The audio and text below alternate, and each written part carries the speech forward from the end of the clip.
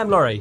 Hi, I'm Phil. Welcome back to Flicks and Film with Laurie and Phil. We've got movies and Netflix shows. Phil might do an audio book, and I've got a bit of a mystery. So I've got something to talk about that I haven't clued Phil into. I know he's in the dark because my wife saw him in the week, and you were trying to pressure her into giving up the secret, weren't you? No, that's complete misrepresentation. That's what she said. I said, oh, what have you been up to? And then she said, oh, well, Laurie and I actually, I'm not allowed to tell you because Laurie wants to surprise you on the podcast. Yeah, but she said you then said, no, go on, tell me. What's that? I did not. This is a misrepresentation of the truth. And I've also got my own little secret thing that I've teased for about 4 weeks. I know. That I'm finally going to talk about as a priority. It's my internet rabbit hole that I think anyone could get lost in and have a good time on.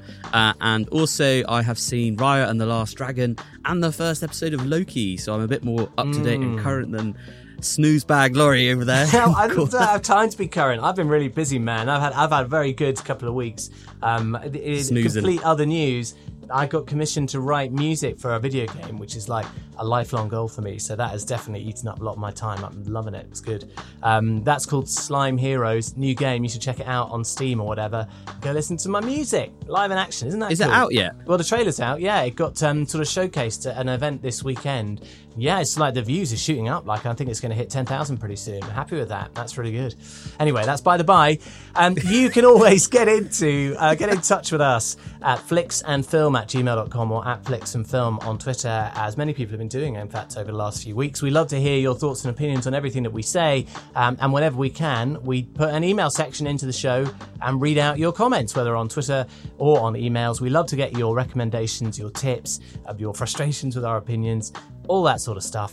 Do send them in. Phil, any more notes at the top of the show? I feel like we actually might be streamlined this week. I don't think there's any notes. Just to say, if you, as Laurie was saying, if you do disagree with us, we have this little point system that we're sort of keeping score on, is -1s and +1s if you agree, disagree, and we have a little bit of a brotherly competition of who gets the most positives. It does, occur to me that it's a bit of a bad competition. It would never pass like Olympic rules. It's not going to be at the Olympics ever because they it's a lot comes down to the kind of people who are willing to message in their support. And let's be honest, that if you're going to send a message saying +1 to you, you're going to send it to the poor one, the one who seems like they need the most help. They Machiavellian horror show. Their spirits How sort dare of you? pepped up. Disgusting. With a little +1. Whereas, if you happen to have like sophisticated points of view that people agree with and go, yeah, absolutely. And you'll probably say it at a dinner party. I was just listening to this person on Flicks and Film the other day, and my goodness, he had a lot of insightful things to say. You're not going to email it in. They've not got time for that. They've probably got important jobs, important people, too clever and too interesting to show support for. If I was going to take this hypothesis on board, I would agree with you if it was only +1s. But the idea that you can give negatives, I think, works twofold. There's stakes for us, so it's risky business. If you state your opinion and you know it's not going to be a popular one, risky you business. really must believe it. Yeah, you're not just playing to the masses. Tom Cruise, yes. If you do get a negative, yeah. Rah, rah, rah, rah. Anyway, should we get on with the show? Yeah, let's go. Shall I start with Loki, Laurie? Yes, please do, because, this is something we actually flagged ages ago when we'd started the podcast, and I spotted that it was coming up. And I think, as I said to you, didn't fill me with sort of joy or glee, although I have to admit that now the sun is out, now that cinemas look like they might be reopening, even cynical old me is, feeling the excitement of maybe a new wave of reliable entertainment set pieces in a superhero mold. Although I'm still not the biggest fan of Tom Hiddleston. Phil, fill me in, Phil. Fill me in. Why wouldn't we? You need to write a blog called Fill Me In. All right, carry on. Anyway, on that note, so I'm not a huge Tom Hiddleston fan either, because I feel like there was a weird upswing in his career where everyone just said he was the hot new thing and everyone loved him and thought he was fantastic. And he was doing his impressions on Graham Norton. That's the worst thing. Good. That's awful. He does an impression of Robert De Niro to Robert De Niro. That's just And painful. It's terrible. It's like the worst impression I've seen him do. I've seen him do much better ones. Funnily enough, he does an impression of Owen Wilson from when he was on Midnight in Paris with Owen Wilson. he was playing Ernest Hemingway, and Owen Wilson was the hapless writer going back in time, and Tom Hiddleston can do the wow, or whatever it is that Owen Wilson does. It's quite good. And the reason why I mention it is because, funny enough, Owen Wilson is in Loki. What? That makes no sense. He is the sort sense. of main person with him, because this follows the timeline established by Avengers Endgame. There was a moment where they go back in time to try and get one of the Infinity Stones, and in the process they inadvertently do a kind of Back to the Future, the sports almanac moment, which diverts the timeline. Really? And Loki gets away, causing this whole weird alternative universe to be created in a matter of seconds. But lo and behold, the TVA, the Time Variant Authority, comes in and jumps in to deal with this. You're variant, talking about Loki. the Adjustment Bureau, starring Matt Damon. Is it well, Matt Damon, that or is sort it of thing? Ewan Yeah, McGregor? Matt Damon. Matt Damon. Anyway, Owen Wilson is an agent who is in charge of making sure that the sacred timeline, this is literally the terms they use in the show, the sacred timeline persists as deemed by the timekeepers, some aliens in the background, it seems.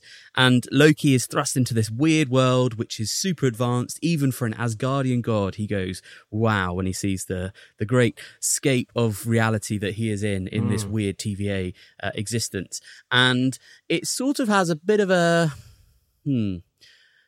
I want to say a sort of Terry Gilliam-esque vibe to it. Really? A sort of beyond reality, insanity, everything sort of... Well, there's chaos and hectic, and like you'll get lost if you don't sort of pay attention. Kind of thing. a bit sort of like an Escher painting. Reality is meaningless, but at the same time, it's sort of organised in an organisation in a meaningless reality. What does that look like? And I don't know if we got a trailer. Can we play a trailer? I think that might help just to kind of pad out absolutely. the vibe of this show. Forgot we could do such technological things, Phil. Let me just get that up on my computer. Is it old to do tap, tap, tap again? We already did that joke once. I think you should add in tap, tap, tap. Tap, tap, tap, tap. We do it like a 90s TV show. Yeah, that's right. Loki trailer. Official trailer, Disney Plus. Okay, here we go. I know what this place is. The timekeepers have built quite the circus. And I see the clowns are playing their parts to perfection. Big metaphor guy. I love it. Makes you sound super smart. I am smart. I know. Okay. Okay. Please sign to verify this is everything you've ever said. This is absurd. Sign this too.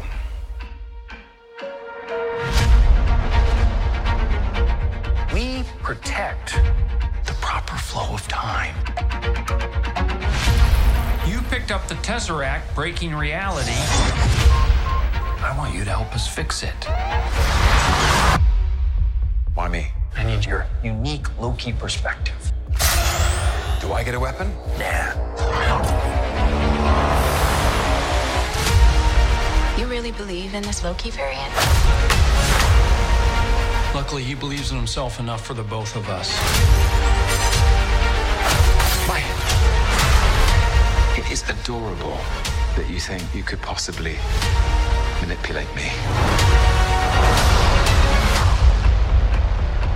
I'm 10 steps ahead of you. You're not big on trust, are you? You can trust me. Loki, I've studied almost every moment of your entire life. You've literally stabbed people in the back like 50 times. Why never do it again?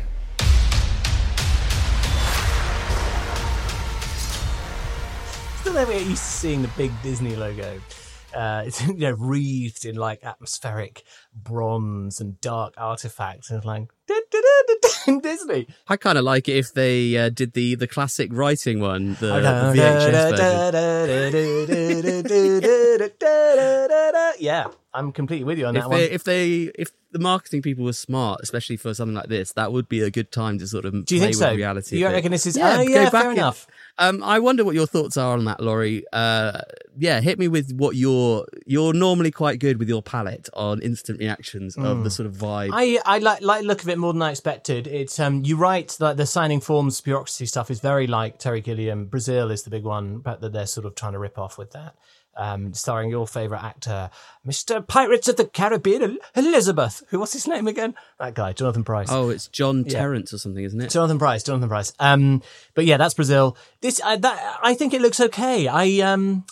Hiddleston, I don't know. It looks like they've reined him in a little bit. My big thing is, how well does Loki work as a character without the supporting cast? Because obviously, it's so obvious it's not even worth saying. He's a foil to Thor. That's the whole point. That's why there's the introduction of his character. That's how he plays a part in everything to date. And that is, I want to call him Chris Hemsworth.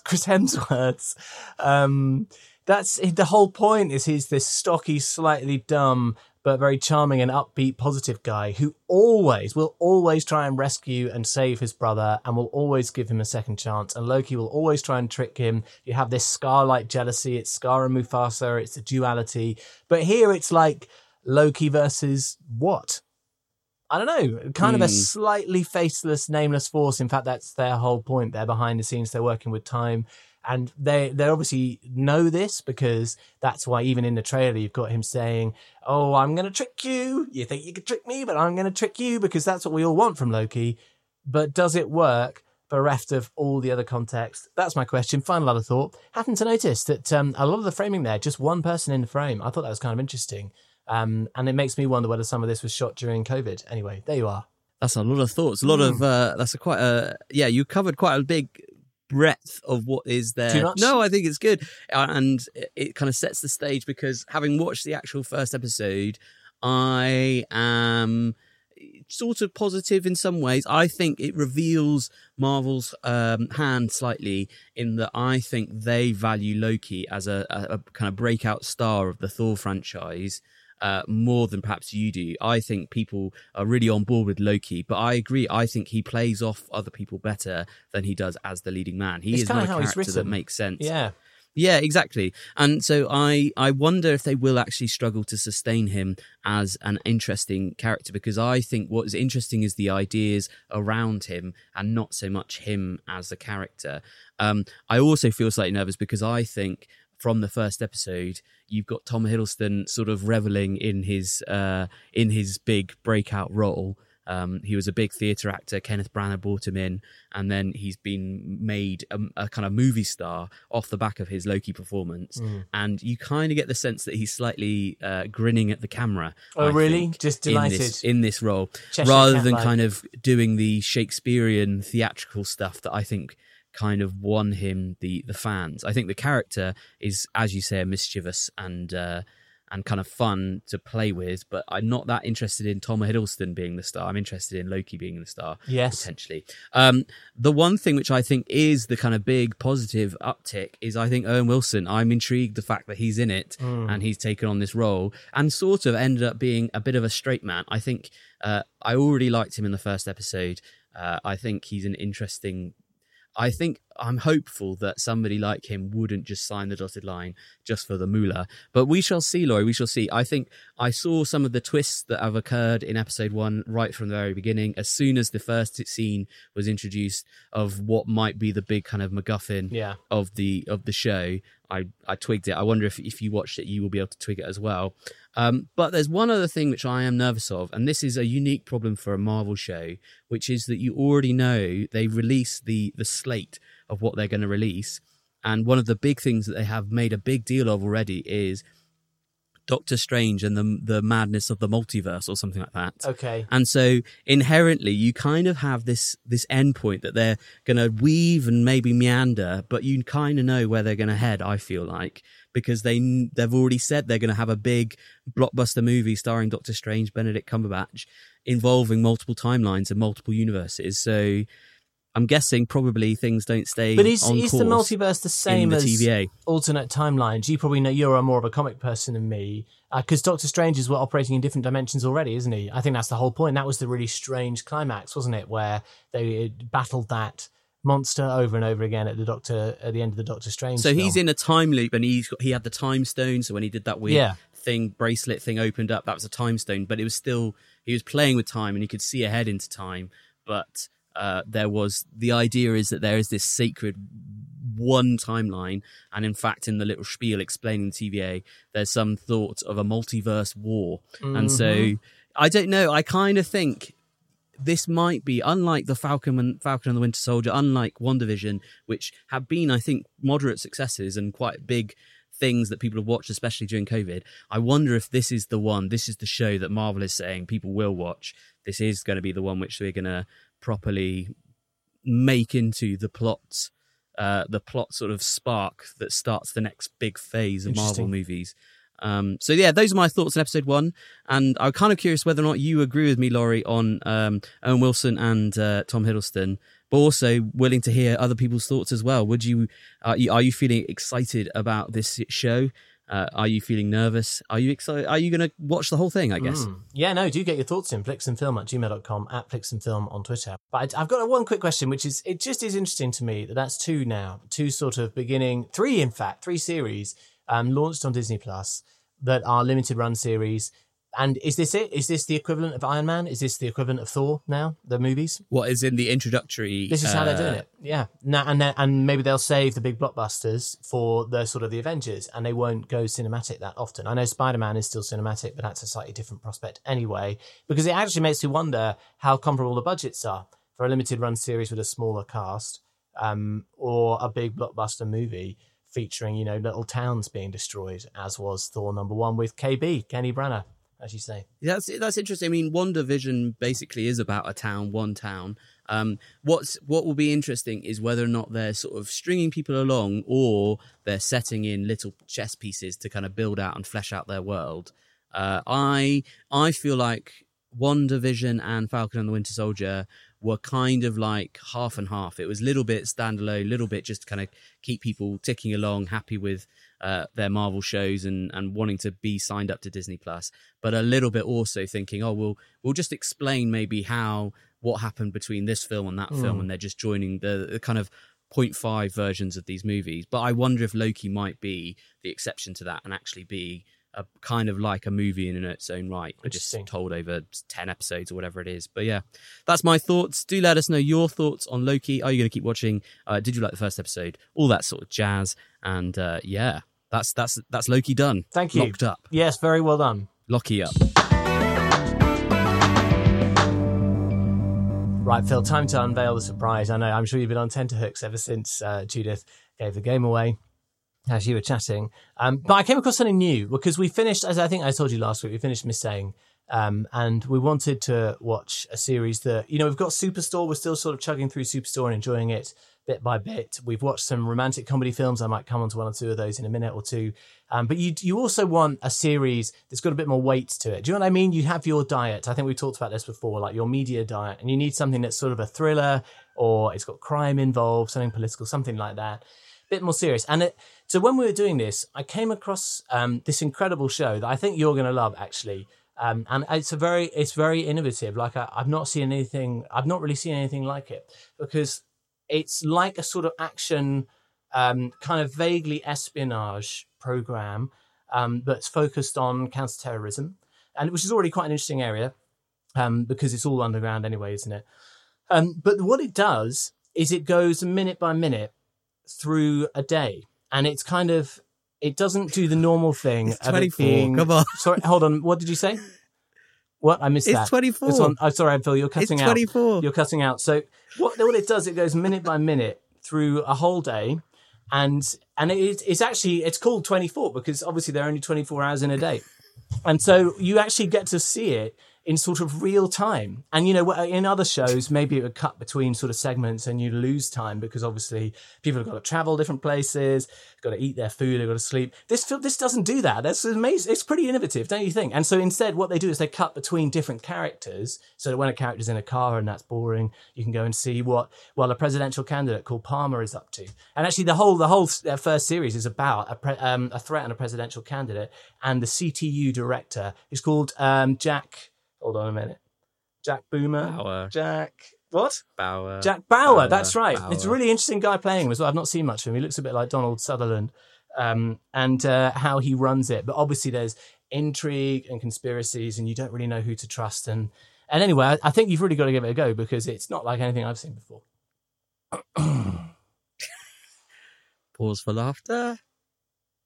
Yeah, very good. Well done, Laurie. Cool stuff. What's your I point? wish you could I don't know why you're. see I don't know why his you're making grin. points like this. You're like the Muppets, old men in the corner. I was like, it was really. I enjoy doing it on Zoom because you can see me the whole time. Did I a good actor? Did I do a good job? Yeah, very good. Gold star performance, performance. wasn't What it? do you It actually wasn't. think of 24? I tried to watch that with Ellie. Did she not like it? She wasn't super sold on it. No, she wasn't super sold on it. I've tried again and again. I can't get past hour 12. Oh, really? I think I've spoken about it on. Whatever reason, I just lose steam. It's a long time, and I don't know. There's something about Jack Bauer as a character which is. I don't know. He's just funny. It's every time he's like, and this begins the longest Yes, day of I my can't life," stand that. Yeah, or something like that. I'm And he with you. leans against a post. There's something just so like OTT, and it makes you realise that 2000s were like really 20 early, years ago, early 2000s, massively. It is quite unique, and you've got to remember what a cultural sort of wallop it was. It's a bit like Lost, I think, in terms of the cultural impact, because everyone had heard of 24, and everyone was suckered in by that kind of premise, weren't they? Which is basically totally fake, because the whole thing of it being minute by minute, if you actually strung the scenes together, it would just be utter nonsense, and there's no way it remotely follows any sort of pace of time or anything like that. That's just a total gimmick. Kiefer Sutherland is a bit weird.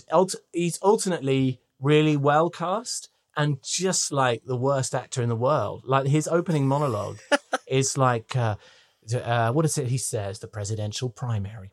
Primary. I can't do his voice, but I don't like his voice. And so much of it is him talking and looking stressed in a camera. And when he tries to act tough, I've never seen anyone look less tough in my life. All of it's a big pantomime. But it's kind of fun ensemble action. Jude actually owns the DVD, which is why we started watching it in the first place. So I didn't have the same problem as you. How far have you got into it? I think I beat you. I think I'm coming up to hour 14. 24 is a lot of episodes, though. I'm with you on that one. That's what I'm saying, man. It's a bit 24. exhausting. I'm like, can we just come on. It really doesn't feel like a day. And I have thought quite a few times while watching it, can you imagine having to wait a week to watch the next episode? And more than that, the 24 weeks? What is that? That's 6 months, isn't it? Half a year to find out how series 1 ends. Ridiculous. It is a bit much, and that's why I think it's quite telling that we're in the golden age of television, and there's increasingly 6 or 7 episode shows that are being made, or 10 episodes is kind of that seems to be the kind of ideal length of a show. I actually sometimes look to see how many episodes a TV show has, and I find if it's over 12, I'm a bit like, it's just so many episodes to get through. Well, I'm with you. I And want there's to kind like of 8 get through a whole seasons season. of 24. That is a lot of episodes. What is that? Nearly 200 or something ridiculous. Do your maths. So I don't know how we'll get on with it, but sorry for this stupid joke. I got Phil though. It was worth it to see Phil's face while that happened. So really, that was just a joke for me and My heart sank. and no one else. But there we are. Let's move along. Well done, Laurie. You win. You Yeah. win. Raya and the Last Dragon is Disney's newest IP. I'm going to say IP. It's completely original. It's not based on any pre-existing text, no Hamlet behind the scenes of Lion King type thing. This is off the back of things like Moana, which equally was, again, an original product. Make way, And, make way for Raya and the Last Dragon. Sorry. It's a very good joke. Wasn't worth We it. should have opened that. Wasn't worth it. Raya is voiced by Kelly Marie Tran, and you might know her as Rose in The Last Jedi. She got a rough time with that, I think, from some people, which was a shame, but wasn't my favourite character. I think she was poorly written. It wasn't anything to do with her performance. It was poorly written. But she leads this almost, I think it is all Asian cast, and it is based in a fictional land of Kumandra, and it is a land filled with dragons, and it's kind of got an Avatar: The Last Airbender vibe to it. I think we might have a trailer. Hopefully they'll do a good job of setting it up rather than me mangling my way through it. So Laurie, over to you for the trailer. Yeah. You know, I didn't realise that Alan Tudyk was Asian. He does the voice of like the animal in it. He does loads of animal voices. I didn't think he was Asian. It's weird though. You learn so many new things on this program. So annoying. All right, guys. Remember what we're looking for. And don't trust anyone. Whoa, what? Hey, baby. Where are your parents? Hey, who's baby? What? Really? A con baby?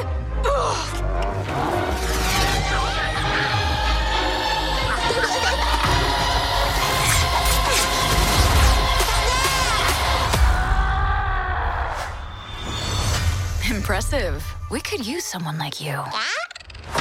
Let's catch you up. My name is Raya. Our lands have been at war for as long as we can remember. Our people never see eye to eye. My daughter, I believe our people can come together again, but someone has to take the first step. Now, in order to restore peace, we must find the last dragon. I wish to join this fellowship of butt-kickery. Let's go. We'll have to watch our backs. We're not the only ones looking. 6 years of searching. Please let this be it. Oh, mighty Sisu! Who said that? We really need your help. I'm gonna be real with you. I'm not like the best dragon. Have you ever done like a group project, but there's like that one kid who didn't pitch in as much, but still ended up with the same grade? We're doomed. You and the dragon are coming with me. My sword here says we're not. The world's broken. You can't trust anyone. Maybe it's broken because you don't trust anyone. You just have to take the first step.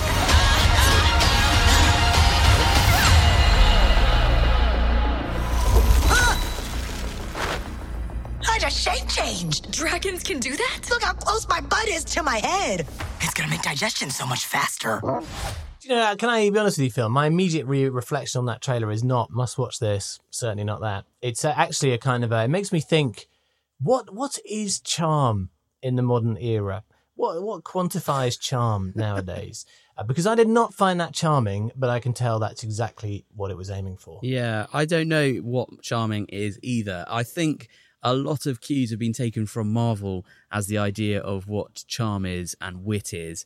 And it seems to be mild irreverence, sort of undercutting irreverence for the individual's own enjoyment, I think, is the sort of vibe that I get, is seen as sort of being smart and intelligent and cool. Bit meta, mate. Bit meta, a bit ironic. I actually think that is, yeah, I think that's the word meta is probably it. But it's not actually doing anything new here, because I'm going to come on to it in a later part of my little review. I'll try and be brief. But I found this film so frustrating to watch because there were aspects of it that I really liked.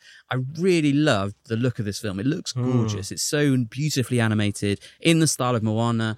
And you can tell that it's real quality behind the camera, and the production design, for the most part, is really, really gorgeous. They've really tried to fill out this world of Kumandra. It's about a land that used to be united and then got divided up into different sections, and the kind of main body of water looks a bit like a dragon, and so you've got the Fang region, you've got the Spine region, you've got the Talon region, and you've got the Tail region, and each different section, they've tried really hard to give a really distinct look to each of the people that Raya has to go to get the MacGuffin in the film. No, MacGuffin is much better way of putting it. I like that. The MacGuffin. I'll remember that. The MacGuffin. Anyway, the kind of core thing that is at the center of this movie is this dragon Sisu, voiced by Awkwafina, who was I'm trying to think of something she's been in. Wasn't she in Ocean's 13? Yes, she was, and she was good in that. And I liked her in Crazy Rich Asians as well. Yes. I think she's a cool, interesting person.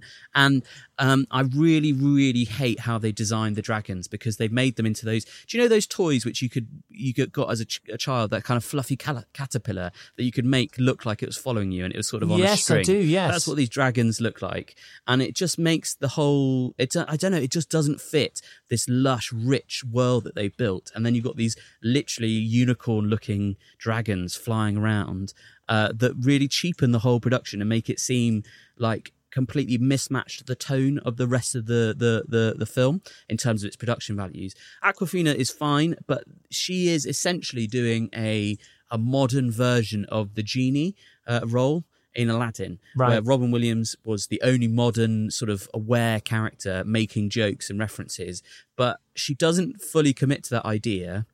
And so it doesn't quite land in the same way. I think Robin Williams really just was sort of given the space and freedom to kind of say whatever he wanted, improvise, use his impressions, his skills, his talents as comedic performance. And Genie was a massive hit for Aladdin. Yeah. But the problem with that, taking that idea and translating it to Raya and the Last Dragon, is that you have this meta underlying sort of savvy characterization to a lot of the characters that surround Sisu. So rather than it being kind of like there's this one character who's completely different to all of the others, instead you've got this weird modern vibe to this very kind of old mystical style land that just means that it kind of, there doesn't seem to be any contrast or juxtaposition to really make the dragon character be interesting or more dynamic than the rest of the cast. And so you end up feeling, I find myself, when I was watching it, towards the end, I was kind of like, I just don't care about what's happening. Yeah. I think it's beautifully made. I can tell that there's a lot of love and affection. They've tried really hard to make distinct characters.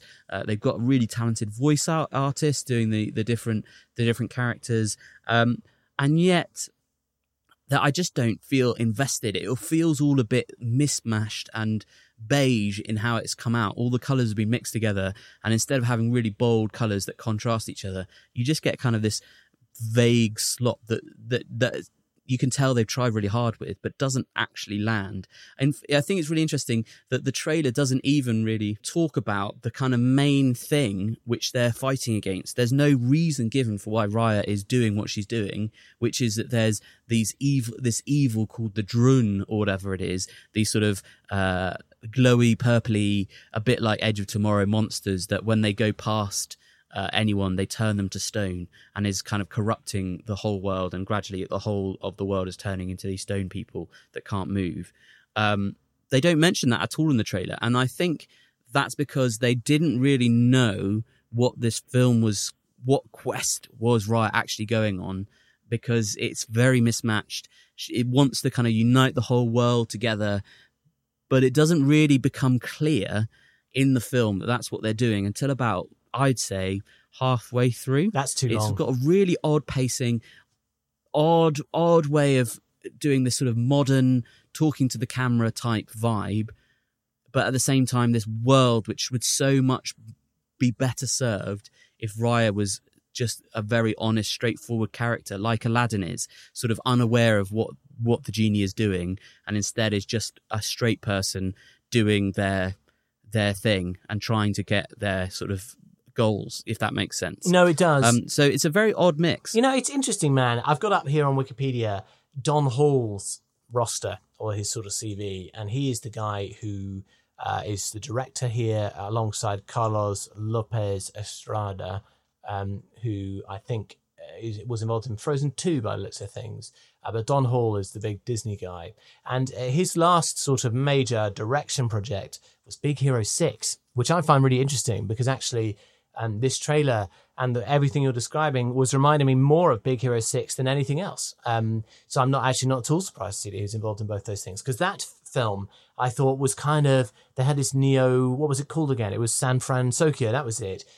San Fran, Tokyo. That's it. They just blended San Francisco and Tokyo. And I remember thinking at the time, you can't do that. Like, you can't just take the gates and the kind of aesthetic of Japan, and and make that your new culture, which is just obviously American, just with some Japanese imagery. Like in a world where people are very alert and aware of cultural appropriation, I just thought, how has that been given a free pass that makes no sense at all? It's very shallow. And actually that particular film, I think lucked out in some ways by having a strong story in it. There was, the death of a brother and the younger brother trying to sort of come to terms with that. And then this really interesting character, Baymax, right, who kind of is what you're describing a little bit more. Baymax is another sort of magical genie, basically, really, isn't it? But with a few sort of obvious limitations in personality and style that make him quite charming. And there's the whole fist bump thing, right?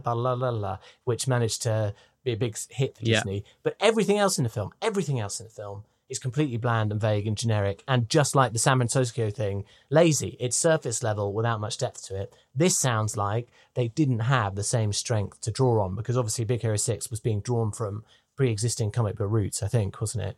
Whereas this is a totally new IP. Very, very hard to do a new IP because you need to figure out what The Rock is. And if I'm being completely honest, based on everything you've described, The Rock here seems to be the aesthetic. It's the fact that it's drawing in all these East Asian influences. They've got the East Asian cast, and the focus seems to be so much more on the imagery and the iconography, and very little to do with an actual story that gets people to care, or characters that get people to care. If you don't have a good character, then what do? You just make them all ironic idiots who could come from any number of modern day entertainment projects, and you just make all these bland characters, but you put them in amazing costumes, right? I think when I was watching it, for the visuals and the beauty of this place, I just thought this seems so American. That was the thing that I thought overall. This feels like a really American project. Am I right about that? Because it didn't feel like it had anything that wasn't just generic. You've seen it in every single blockbuster, except the iconography and the imagery. Yeah, I think, unfortunately, I think that's a solid assessment, and you kind of summarise my main gripes with the film is that it is shallow. There's not a kind of core heart to this film. There's no, I mean, they talk about this idea of greed as a kind of main theme, I guess, but they don't really delve into why that's a problem, and they don't, it's a long adventure that they're going to these different lands and kind of acquiring these different members of their crew. But there's no real reason given why they should unite together, other than that's the right thing to do. They don't give them a kind of cause that really matters. And I think you're right. Unfortunately, it does seem a bit shallow, and it is relying on the sort of Asian-inspired imagery. And I think you probably are right that though you could clearly see it's inspired by that, and some of the shots that they choose are really, really nicely composed. It does feel very American. It's sort of the American version of these cultures. That's what I mean. Which is funny because I think Moana's strength was the fact that it embraced that whole side of the world, and impressively they managed to incorporate the culture into the songs and the music, and they do try and kind of get this dynamic of Raya's got this sort of equivalent who is very much like Zuko and Aang. That's the kind of dynamic if you have seen Avatar: The Last Airbender. But it's Namara, and they try and pull that. But again, they just don't spend enough time really delving into what is motivating the characters, that you kind of just think, okay, they both want different things, but they don't really...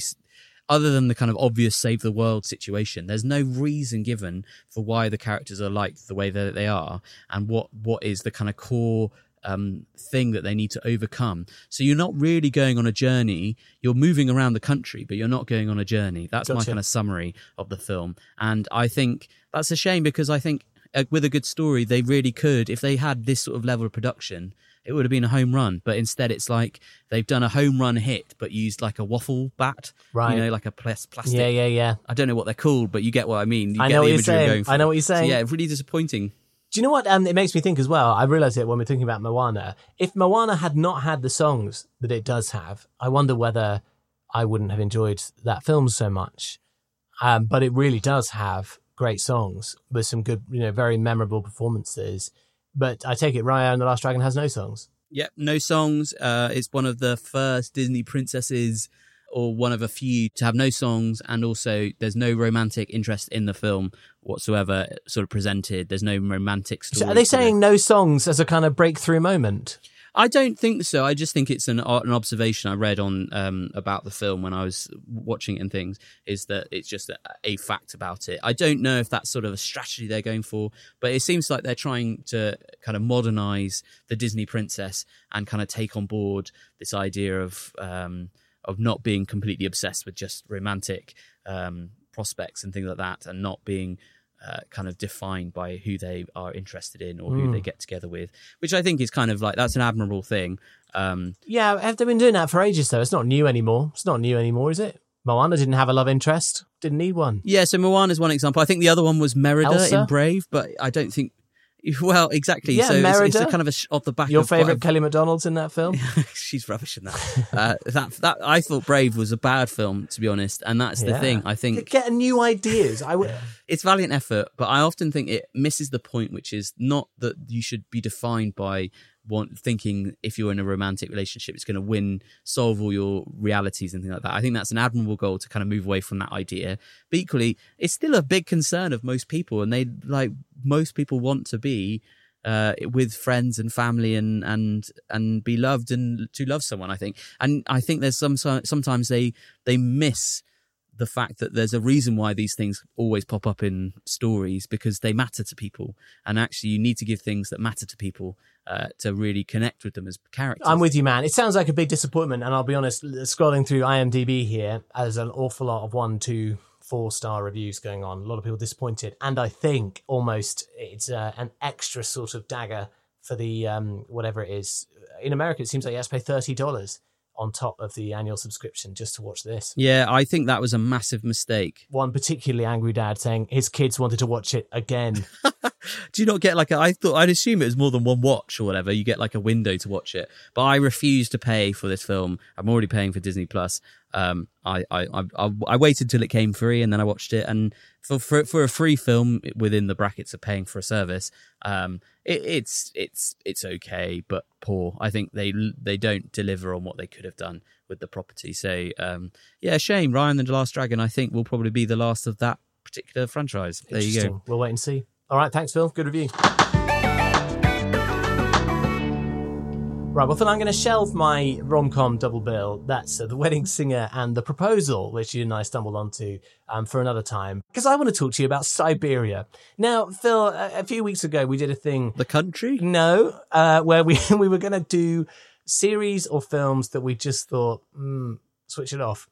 And that still being worthwhile. Now, Siberia is a film that Judith and I switched off because we were both falling asleep. Starring Keanu Reeves. So it's a kind of Keanu Reeves plays a guy called Lucas Hill, who's a diamond merchant, and he's trying to transfer diamonds to a shady buyer. And he's gone to Russia to do this. But when he gets there, his contact who has the diamonds doesn't turn up, but the guy who's there ready to buy them or to threaten Lucas Hill, pretty severely, is there saying, "Where are my diamonds and what have you done?" So Lucas Hill now is, in trouble. He's got to figure out where the diamonds have gone. He's got to survive. He's got to keep fobbing this guy off until he finds the diamonds and figure out whether actually his partner in crime has left him truly up a creek and there's no way out in the end. And now, just like the Daniel Radcliffe film I saw, I was intrigued because Keanu Reeves, he does quite a lot of these quite small-scale films. I don't know if you spotted this. I even think John Wick kind of was one of those before it just happened upon a bit of cult success. But he does a lot of small movies where he's the lead, and they obviously are hiring him thinking, well, it's Keanu Reeves, that's going to get us a few watches, if nothing else. And it often looks as though all the budget's been pumped into his salary. What are you going to say? No, I think it's the opposite. I think he sees himself as the person who has the star power to kind of get these projects off the ground. I think he genuinely loves filmmaking, and I think he is quite a fan of the crew that he works with. I think he values the people behind the camera, and he will... I think you're right, John Wick is kind of an example of this. But, apparently with The Matrix, he gave a lot of his kind of proceeds, he shared out with the cast and crew, the crew behind the camera, because he doesn't seem massively motivated by money to a point. I mean, he's still a fairly wealthy movie star, but I think he kind of uses his fame and clout to get these projects off the ground. I think in some ways as a service, which I kind of makes me hopeful that this is going to be good. But you've already said. Well, look, I mean, if you're right about that, then I stand utterly corrected, and that's brilliant that he would sort of look at a small project and say, "Look, I'll star in it and I'll help it get off the ground." But is it helping or hurting?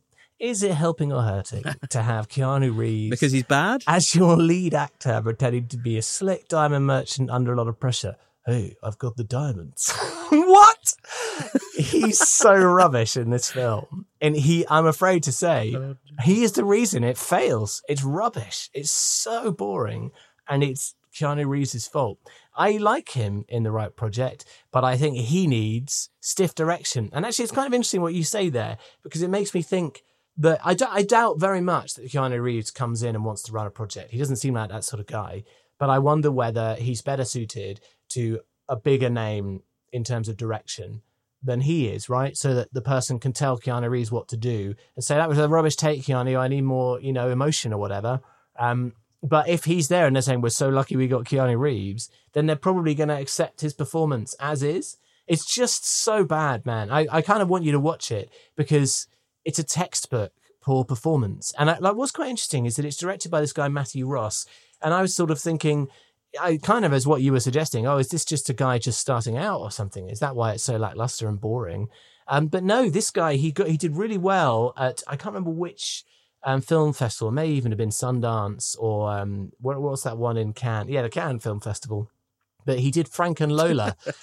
He wrote Frank and Lola and he directed it as well. And that stars Michael Shannon, as well as Justin Long and Imogen Poots. And it was described as a psychosexual thriller that won a lot of critical plaudits. And then the guy seems to have done nothing else except Siberia, starring Keanu Reeves. It's really strange. Like, it doesn't make any sense to me, like what the career trajectory of this guy is and how he's ended up doing this. But it's just extremely, extremely disappointing. And I don't think Keanu Reeves is the wooden sort of disaster a lot of people say that he is.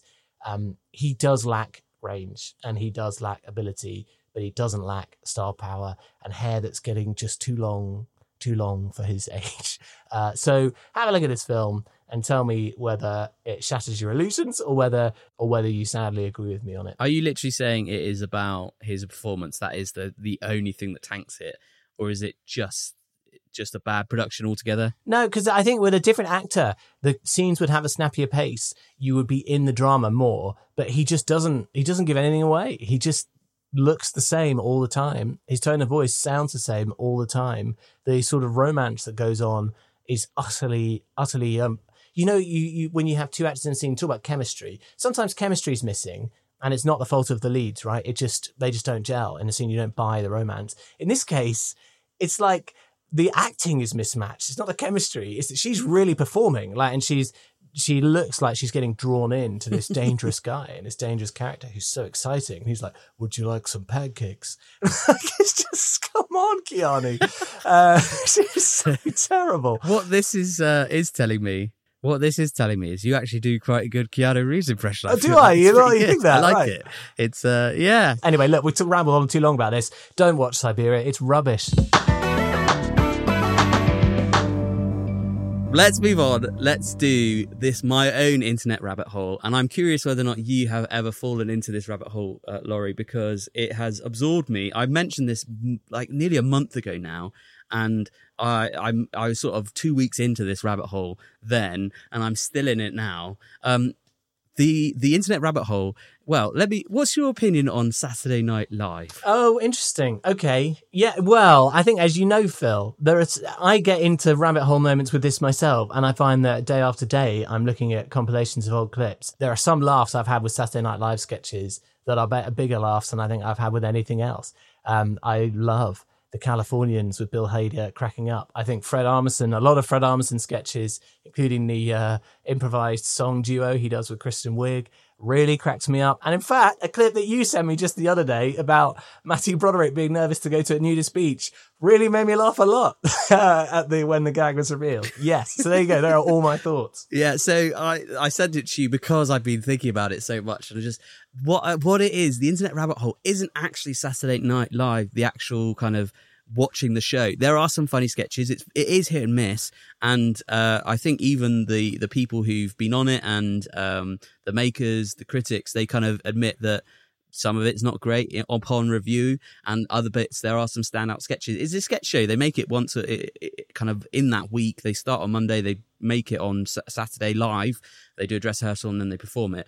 And so there is that sense of they're just trying to find sort of 9 or 10 sketches that will make people laugh, and some of them land, some of them don't. But the Internet Rabbit Hole really begins when you start reading about the show and about how it's made and about the people involved in the show. That is the Phil, true Internet Rabbit Hole. Get to the Chevy Chase and Bill Murray era. It's crazy. Yeah. That's what I mean. And it just keeps on going. This show has been on for 40 plus years. Yeah. And I just cannot believe it, because it's literally all of the most famous kind of comedian stars of America have had something to do with this show, because it's not just the people actually who appear on the show. It's the people who auditioned to be on the show but didn't make it. Zach Galifianakis auditioned to be a Saturday Night Live writer. He was on it for 2 weeks and then he was like, I'm done with it. Was he really? Jennifer Aniston, mate. She was going to be Saturday Night Live, but before she got the gig on Friends, I think. What? I didn't know this. Yeah. This is what I mean. Literally every single way you kind of look in it, it is just a rabbit hole that just keeps on going. The Warren is absolutely massive, because you end up tracking these people and realizing what they did before is linked to kind of improv theatres, and they all know each other, and then they go on to do something else. I recently was just watching something about the Dana Carvey show. Was, Dana Carvey, Garth from Wayne's World. So he was like the megastar. Then he goes off and makes his own show, and he makes his own show with all of these famous people. And that's where Steve Carell and Stephen Colbert got their start as performers. They were on that show. Louis C.K. was a head writer of the show, and then has gone on. It's like a weird sort of network kind of that spreads right through the kind of comedy world in America. And yet in England, it's kind of like, oh yeah, Saturday Night Live, I heard about that show. And then if you actually sit down and watch it, like, it's okay. Like maybe some of them are good, some of them are a bit rubbish. And sometimes the humor's really kind of generic. And yet behind it, it seems like the most interesting, exciting place to work ever. 30 Rock, Tina Fey's show that she made. She was a head writer of SNL. She did the news 30 desk, Rock is based on that sort of experience. Yeah, Weekend Update. She was the first female anchor, I believe, of Weekend Update. But you get to find out about head writers. And the thing which is weird about SNL in general is it just seems to be almost like it's not black hole, because that makes it seem like there's nothing actually at the center, but it is this sort of center of this world of comedians. And at the very, very center is this guy, Lorne Michaels, who I'm sure you might have heard of, Laurie. Maybe you know about him. He's a bit, and I say this very cautiously, because I'm talking about before the scandals arrived, but there's no scandal in this comparison whatsoever. But in terms of the reputation, the impact on the industry, he's a bit like a Harvey Weinstein kind of character. Like, everyone knows Lorne Michaels, and he is the sort of gatekeeper to massive success and opportunity. He takes a lot of risks, he drives through projects, and he has helmed some massively successful products. But I reiterate again, nothing to do with the scandal side of Harvey Weinstein. But before all that emerged about him, people were thanking Harvey Weinstein constantly, and he was always in the shadows of all sorts of things. Now we know for lots of horrible reasons, maybe I should never have made this comparison in the first place. But yes, Lorne Michaels, he's a mega I know star. exactly what you mean. Yeah. It's that same mega kind of influencer, kind of man behind the scenes that everyone knows. Everyone has a story about him. And just even hearing people talk about Lorne Michaels is interesting. I've been watching so many clips. You can watch, in fact, I think SNL, the actual show, has realised that people are as interested in the behind-the-scenes stuff as they are actually about the sketches. Yeah. Because they've started doing on their own YouTube channel SNL Memories, where people reflect on it. But even then, you've got all these different clips of people talking about their time on SNL. Here's one of Dana Carvey and Bill Hader talking about what it was like being on the show. I'm just going to play a clip for you, Laurie. Did they laugh when you did the audition? No, that was the big thing. They don't laugh. Everyone was coming out, and I had friends who auditioned, and they had come out after me, and they're like, dude, it's just silence. It's just Tina Fey and Lorne Michaels is staring at you. And then I went up and I did Vinny Vedecci, and the minute I went to the voice, Tina Fey went, Really? Yeah, she kind of cackled like what the hell is that? And I totally relaxed. Do you ever put a sketch in read-through just to hear Lauren read stage direction? Did you do that? Really? Oh, wow. I'll tell you mine, you tell me yours. Mine it was an intentionally ridiculous sketch with ridiculous stage direction. So you hit the table, read Lauren, be like, Yeah. watch Dana. So it was funny. Funny Little Poopy Head was my character, and Jan was Mrs. Funny Little Poopy Head. And our catchphrase was, I would go as Mr. Funny Poopy Head, like, I got to go. And she would go, and I'm going with him. And then with just massive amounts of stage right, Funny Little Poopy Head is sat. Funny Little Poopy Head sits down. Funny Little Poopy Head crosses the room. And it was just devastation. I wish we had it there. What was yours? We didn't have anything like that, man. Sorry, that was a long clip, but in that, I just feel like there's so much. It sounds like the most interesting place to work at in a kind of crazy lifestyle of having to pitch ideas, trying to come up with something, working right the way through the night, sleeping a couple of hours, and then you start putting together these sketches for Saturday Night Live. And of course, you've got these mega celebrities who are hosting the show.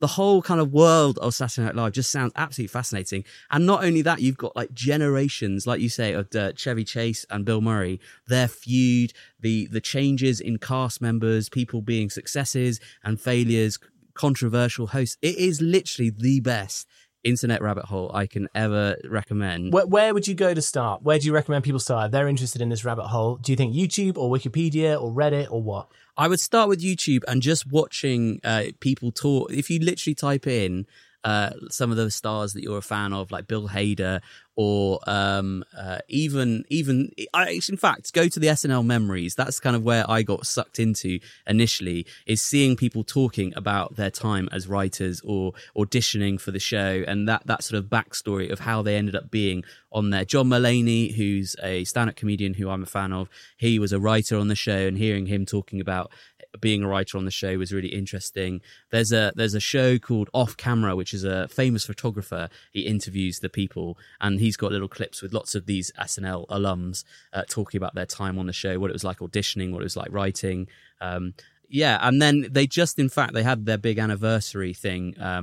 The Hollywood Reporter did like a showcase of the writers on SNL, people like Conan O'Brien and Bob Odenkirk, who's Saul in Better Call Saul. Yeah. It literally is like pretty much, if there's a show you've enjoyed which is comedy based from America, there's some little route that links back to Saturday Night Live in some way.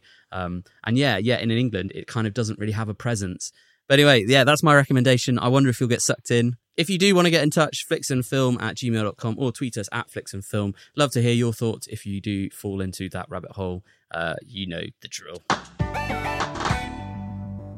Hey, that's the end of episode, 15. We forgot to say it right at the beginning. 15 of Flicks and Film with Laurie and Phil. 15 episodes in. It's going quite nicely, isn't it, Phil? I think I'm confident we'll get to the big 50. And then henceforwards, that's not even a phrase. Remember to get your thoughts and opinions in on everything that we said, especially if you disagree or strongly agree with us. flicksandfilm@gmail.com or at flicksandfilm on Twitter, and send in your plus and minus ones as well. Phil, you say you have a bonus. What a red letter day. I do have a bonus.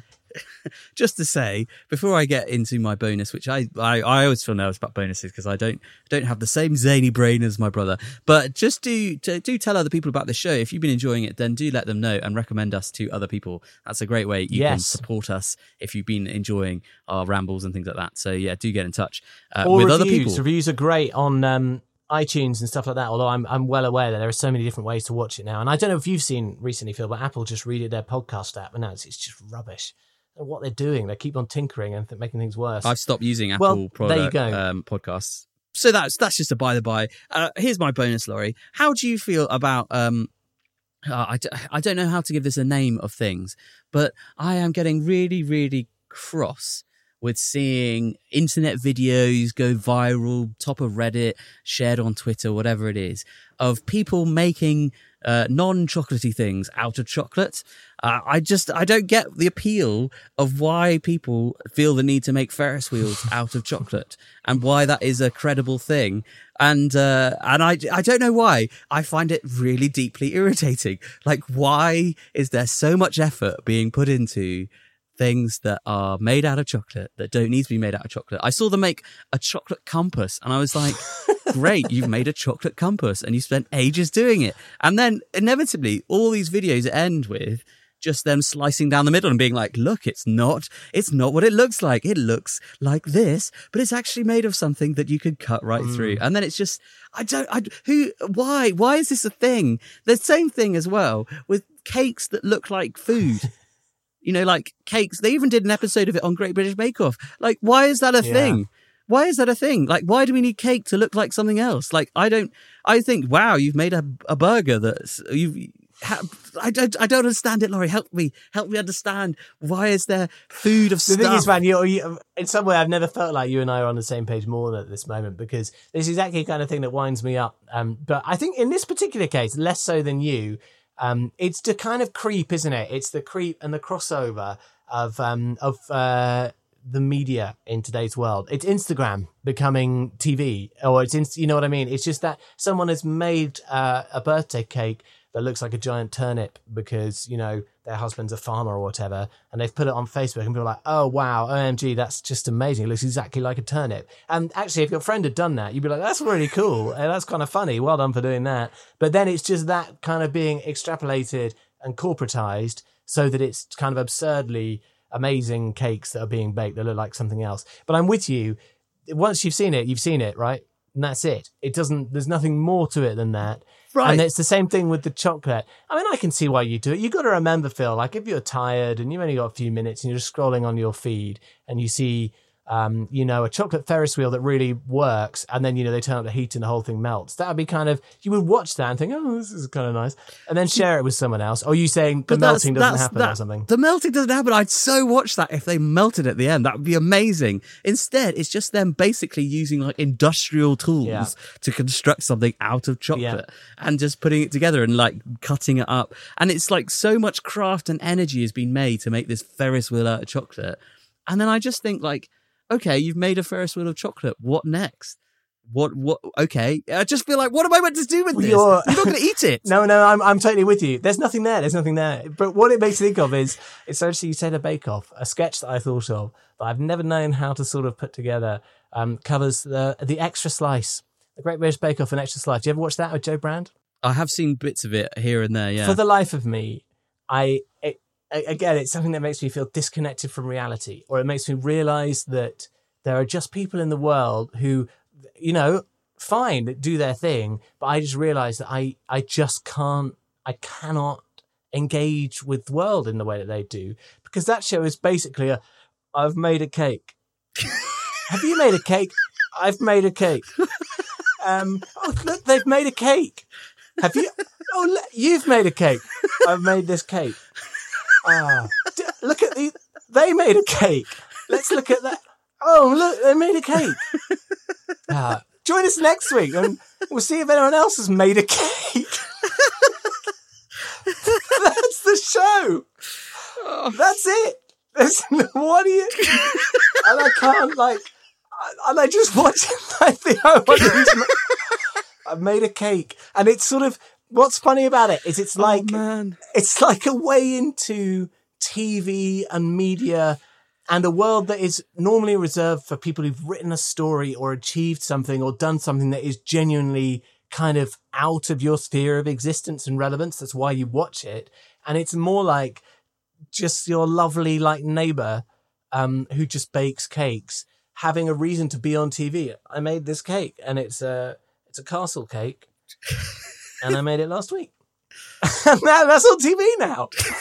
Like, so I think this has been bubbling up for a while, and I don't know why. That's so good. Have you made a cake? Yeah, and I thought that would be a genuinely good sketch, and you could have like someone being Joe Brand asking, "Have you made a cake?" in lots of different ways. and very, very, very anxious people who really shouldn't be anywhere near a TV camera, saying, with trembling hands, saying, I made this cake. Man. Anyway, so yes, I do know what you mean. Yeah, you're completely right. It is just reality. I feel like I'm in a world that doesn't make sense. It's the world that makes cakes, Phil. Have a lovely week, listeners. Hope you enjoyed that extended ending ramble there. Send your thoughts in. flicksandfilm@gmail.com, @flicksandfilm on Twitter. And as Phil says, yeah, do tell your friends about the show. Get them to subscribe. Get them to email in. In the meantime, enjoy the sun. It's too hot, Phil. It's too hot. I am feeling sticky. Lovely. On that thought. Do I want to end on that note? Yeah, too late now. Bye. Bye.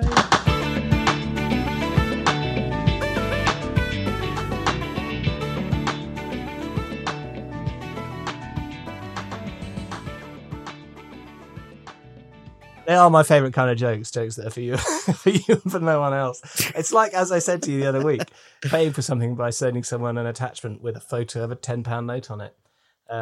It's just that is truly funny. Payment attached. Yeah. Yes, what were you going to say? Attached.